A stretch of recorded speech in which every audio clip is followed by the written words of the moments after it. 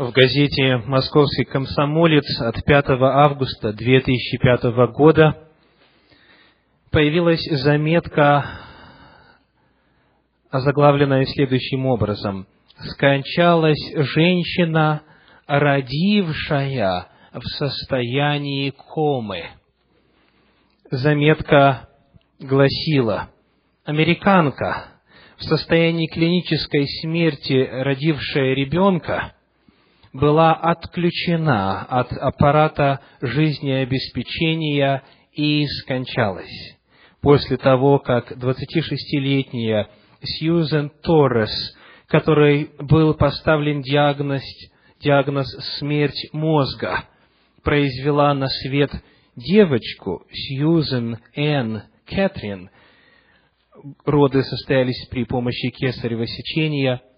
С разрешения мужа Джастина врачи отключили аппарат искусственного жизнеобеспечения. Доктор Кристофер Макманус, который координировал уход за Сьюзен Торрес, сказал, что вероятность того, что у новорожденной девочки, как и у матери, будет рак, составляет менее 25%. Эта заметка ставит очень серьезный вопрос о том, почему человек живет, благодаря чему продлевается его жизнь. В данном конкретном случае женщина была подключена к аппарату искусственного жизнеобеспечения. И когда аппарат отключили, когда энергия электрического тока перестала воздействовать через эти аппараты на тело человека, жизнь закончилась. От энергии, в данном случае электрической энергии, зависело продолжение этих импульсов, которые поддерживались в теле человека.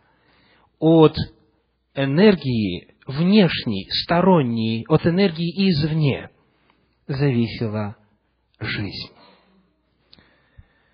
Когда мы с вами задаем вопрос о том, почему человек живет, благодаря чему сердце продолжает биться, благодаря чему процессы в клетках организма человека продолжают протекать, благодаря чему продолжаются все процессы жизнедеятельности организма, мы подходим к вопросу, который представляет собой тайну жизни. Да, есть все органы, да, все потенциально может действовать, да, потенциально все может работать, но почему оно все-таки действует? Что толкает, что дает очередной импульс, что дает возможность продлевать эту жизнь? Еще одна иллюстрация в начале сегодняшней проповеди.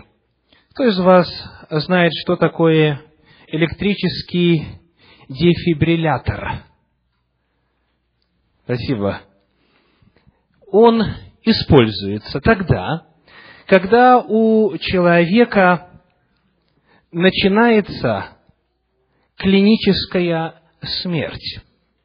Для того, чтобы передать информацию как можно более точно, давайте посмотрим, как этот процесс использования дефибриллятора описывает Малая медицинская энциклопедия. Дефибрилляция, наряду с массажем сердца и искусственной вентиляцией легких, является одним из важнейших элементов реанимации. Ее цель – устранить разрозненные, хаотичные сокращения отдельных мышечных пучков, фибрилл, восстановить эффективную сократительную деятельность желудочков сердца и вывести больного из состояния клинической смерти. Дело в том, что даже когда сердце перестает биться, отдельные участки сердечной мышцы продолжают работать. Как говорит энциклопедия, появление фибрилляции всегда ведет к прекращению тока крови, даже в крупных артериях. продолжающаяся более 3-5 минут фибрилляция, то есть вот эти сокращения мышечной ткани, неумолимо ведет к развитию биологической смерти, хотя отдельные мышечные волокна миокарда могут продолжать сокращаться, фибриллировать несколько десятков минут. И вот в данном случае дефибрилляция заключается в том, что через организм человека, через грудную клетку пропускается одиночный разряд электрического тока очень высокого напряжения, вызывающего одномоментное возбуждение всех волокон миокарда и восстанавливающее тем самым правильное ритмичное сокращение сердца. То есть вместо того, чтобы хаотично и не по программе сжиматься, благодаря этому импульсу, благодаря энергии извне, благодаря силе электрического тока, происходит одномоментное сокращение всех участков сердечной мышцы, и сердце, получив этот импульс, продолжает работать, и человеку удается спасти. В данном случае энергия извне возвращает жизнь человеку. Вопрос о том, почему живет человек, какой энергией питается, до сих пор является загадкой для материалистической концепции на мир и на человека. Как вы думаете, как называется новый цикл проповедей, который мы начинаем сегодня? Спасибо. Служение Святого Духа. И то, что мы описали только что, приведенные только что примеры, наглядным образом иллюстрируют то, как благодаря силе извне, благодаря энергии извне, благодаря в данном конкретном случае электрической энергии, жизнь человека либо продолжается, либо прерывается. В этом цикле проповедей служение Святого Духа. Моя первая проповедь называется так: «Ибо мы им живем». Ибо мы им живем. Давайте посмотрим сегодня на то, как Дух Святой, согласно истинам Священного Писания, действует в нашем организме, в нашем теле, именно вот в этом главном, без которого иные виды и качества служения невозможны. Приглашаю вас открыть книгу Иова, 33 главу. Книга Иова, 33 глава, 4 стих говорит. Иова 33, 4. Мы читаем. «Дух Божий создал меня». Иова 33, 4. «Дух Божий создал меня, и дыхание Вседержителя дало мне жизнь». Итак, мы живем благодаря чему и благодаря кому? Дух Божий создал меня, и дыхание Вседержителя дало мне жизнь. Где описан этот процесс в Священном Писании? Книга Бытие, 2 глава, 7 стих. Давайте прочитаем. Бытие, 2 глава, 7 стих рассказывает о том, как человек был сотворен и благодаря чему ожил. Бытие, 2 глава, стих 7. 2 глава, 7 стих. «И создал Господь Бог человека из праха земного». Что это означает? Господь взял химические элементы земли, прах земной, и вылепил из него человека со всеми внутренними органами, со всеми системами, которые нужны для жизни. То есть человек лежал, Адам лежал на земле, полностью готовый, со всеми органами, но, как часто случается в случаях с клинической смертью, недвижимый. Нужно что? Нужна сила, нужна энергия, нужен импульс извне, для того, чтобы все эти системы заработали. И дальше 7 стих 2 главы говорит: «И вдунул в лице его, человека, дыхание жизни. И стал человек душою живою. Человек стал живою душой, он стал живым существом после того, как получил дыхание жизни. Какова природа этого дыхания жизни? Это чье дыхание? Это дыхание Вседержителя. Это Дух Божий. Мы читали только что Иова 33:4. Дух Божий создал меня. Дыхание Вседержителя. Дух Божий дал мне жизнь.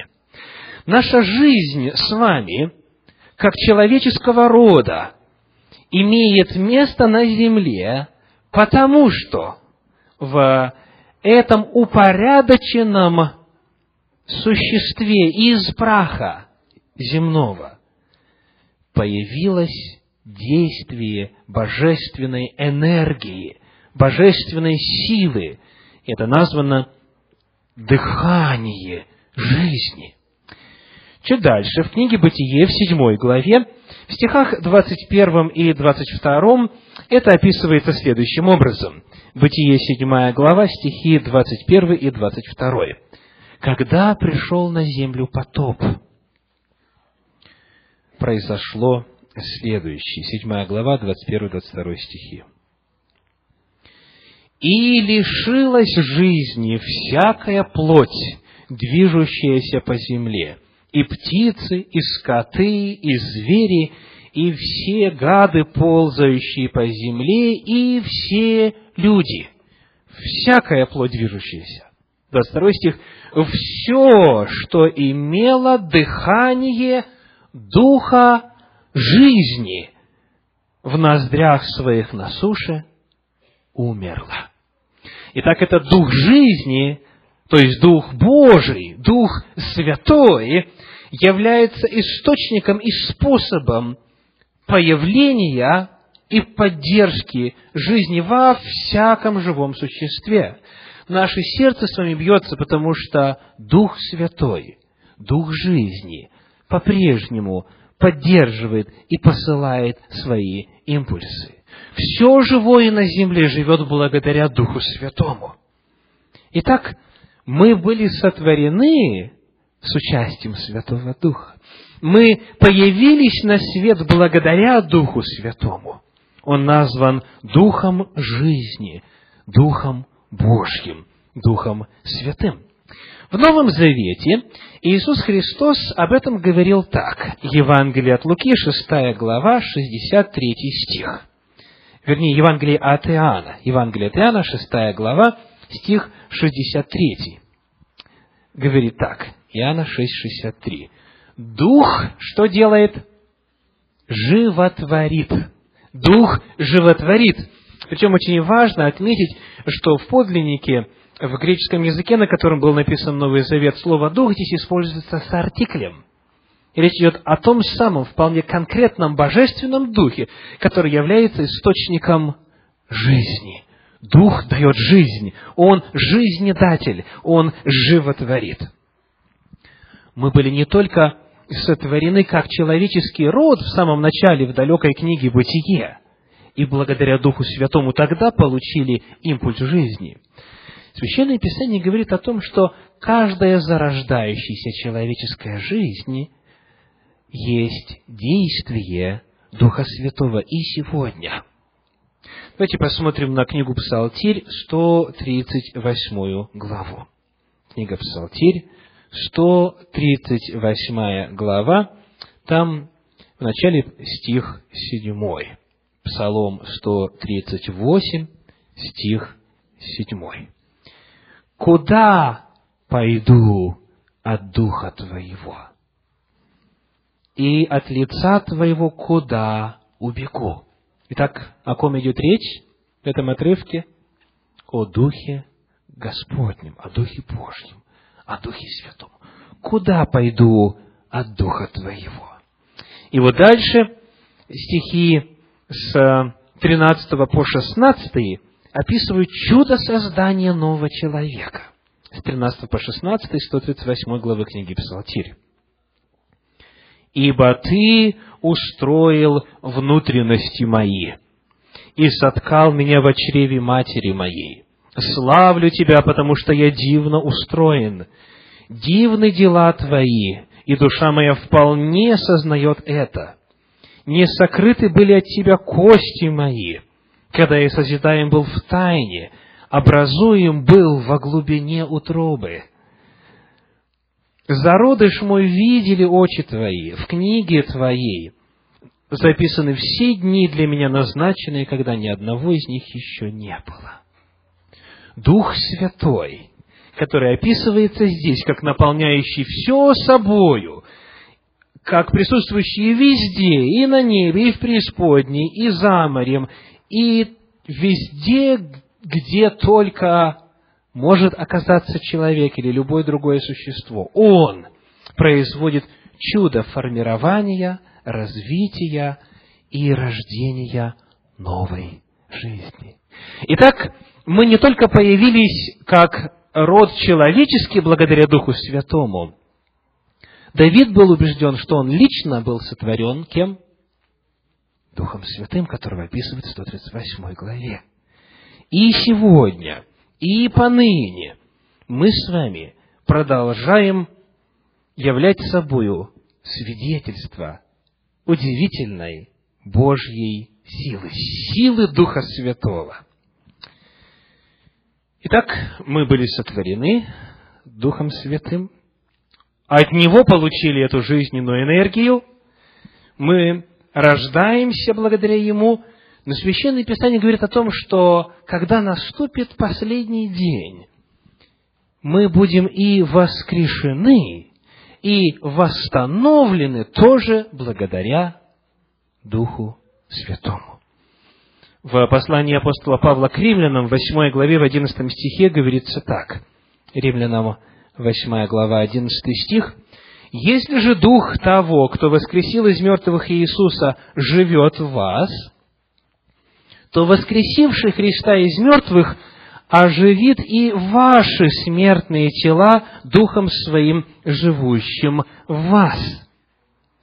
Если мы верим в воскресение Иисуса Христа, которое произошло, как говорит апостол Павел, благодаря Духу Святому, то и наши тела будут оживлены и оживотворены.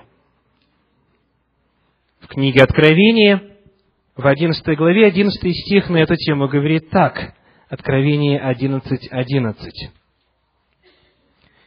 «Но после 3 дней с половиною вошел в них дух жизни от Бога, и они оба стали на ноги свои, и великий страх напал на тех, которые смотрели на них». Эти два свидетеля, которые описываются в 11 главе книги Откровения, сказано, получили дух жизни от Бога, и происходит картина, или описывается картина воскресения. Священное Писание дает нам надежду, что это Дух, который однажды вывел нас к существованию, тот, который является причиной нашего рождения, однажды, в конце веков, восстановит нас, и мы будем воскрешены, получим жизнь от этого же самого Святого Божия Духа. Рассказывая о служении Святого Духа, Библия говорит о том, что Он не только нас создал однажды, не только послал первоначальный импульс для жизни, но и ежеминутно, в каждый миг времени Он продолжает поддерживать в нас эту жизнь. Иными словами, Он не только Творец, но и Вседержитель. Он поддерживает, Он посылает жизнь в каждое живое существо. В книге Иова эта мысль выражается в 27 главе. Давайте откроем. Книга Иова, 27 глава, 3 стих. Иова 27, 3. «Доколе еще дыхание мое во мне, и Дух Божий в ноздрях моих, не скажут уста мои неправды» и так далее. Итак, обратите внимание на интересную пару. «Доколе дыхание мое во мне и Дух Божий в ноздрях моих». Мое дыхание во мне возможно благодаря Духу Божию в моих ноздрях. Священное Писание говорит о том, что мы продолжаем дышать, мы продолжаем существовать благодаря тому, что Дух Святой поддерживает в нас это дыхание. Эта мысль передается в 34 главе книги Иова следующими словами. Иова 34 глава, стихи с 12 по 15. Иова 34 глава, стихи с 12 по 15. «Истинно, Бог не делает неправды, и Вседержитель не извращает суда. Кто, кроме Него, промышляет о земле?» Что значит промышлять? Промышляет о земле. Значит, заботиться, значит, что-то делать, значит, поддерживать и так далее. Кто, кроме Него, промышляет о земле? И кто управляет всею Вселенную? Вселенная не брошена на произвол после того, как Бог ее создал. Он продолжает себя активно и видимо являть в этой Вселенной. Каким образом? Если бы Он обратил сердце свое к себе, очень интересная фраза, если бы Он обратил сердце свое к себе и взял к себе дух ее и дыхание ее, то есть кого? Земли, да, естественно, всего живого на ней, вдруг погибла бы всякая плоть, и человек возвратился бы в прах. Эта мысль в книге «Псалтирь» описывается в 103 главе. Давайте прочитаем. 103 глава книги «Псалтирь», стихи с 24 по 30. 103 глава, стихи с 24 по 30. «Как многочисленны дела Твои, Господи! Все соделал Ты премудро, земля полна произведений Твоих». Это море великое и пространное, там пресмыкающиеся, которым нет числа, животные малые с большими, там плавают корабли, там этот Левиафан, которого Ты сотворил играть в нем. Все они от Тебя ожидают, чтобы Ты дал им пищу их в свое время. Даешь им — принимают. Отверзаешь руку Твою — насыщаются благом. Сокроешь лицо Твое — метутся. Отнимешь дух их — что происходит? Умирают, и в персть свою в прах возвращаются. Пошлешь дух Твой — созидаются, и Ты обновляешь лицо земли. Такие термины, как «созидаются», «обновляешь», как раз-таки описывают вот это составляющее действия Святого Духа. Он не только сотворил, но и постоянно посылает импульсы силы, энергии. Посылаешь Дух Твой, благодаря этому жизнь обновляется. Благодаря этому происходит процесс обмена веществ. Благодаря этому все системы организма работают. Благодаря Духу Господню. Благодаря Духу Святому. В Новом Завете эта мысль выражена такими словами. Например, Деяния апостолов, 17 глава, 28 стих, откуда мы взяли название сегодняшней проповеди. Деяния 17, 28. «Ибо мы им живем, и движемся, и существуем». Говорится о Боге, который все сотворил, но не только сотворил, но и продолжает быть источником нашей жизни. Бог Святой Дух. Итак, сегодня мы начали исследование очень важной и многогранной темы – служение Святого Духа. Служение Святого Духа начинается с того, что мы им обязаны своим появлением и продолжением своей жизни. Многие ли из нас это осознают? Не просто на уровне теорий или утверждений, а на опытном уровне. Скажите, кому из вас близки такие слова? «Меня наполняет и пронизывает Дух Святой. Я живу благодаря Ему». Жизненная энергия Святого Духа дает мне силу. Он, Дух Святой, устраняет все немощи и неполадки в моем теле. Я принимаю поток живительной силы от Святого Духа и так далее. Это основа нашего бытия. Все живое на земле человек в первую очередь живет благодаря Духу Святому. Дух Святой является источником нашей жизни, нашей силы. Благодарите ли вы Святого Духа за этот первый вид Его служения вам? Благодарите ли вы за то, что Он освобождает вас от болезней? Когда происходит, например, какая-нибудь даже легкая рана, процесс заживления – это процесс действия Духа Святого. Процесс восстановления от серьезной операции – это процесс служения Святого Духа. Каждое биение нашего сердца – это отклик нашего организма на силу Святого Духа. Как вы думаете, Он нас любит?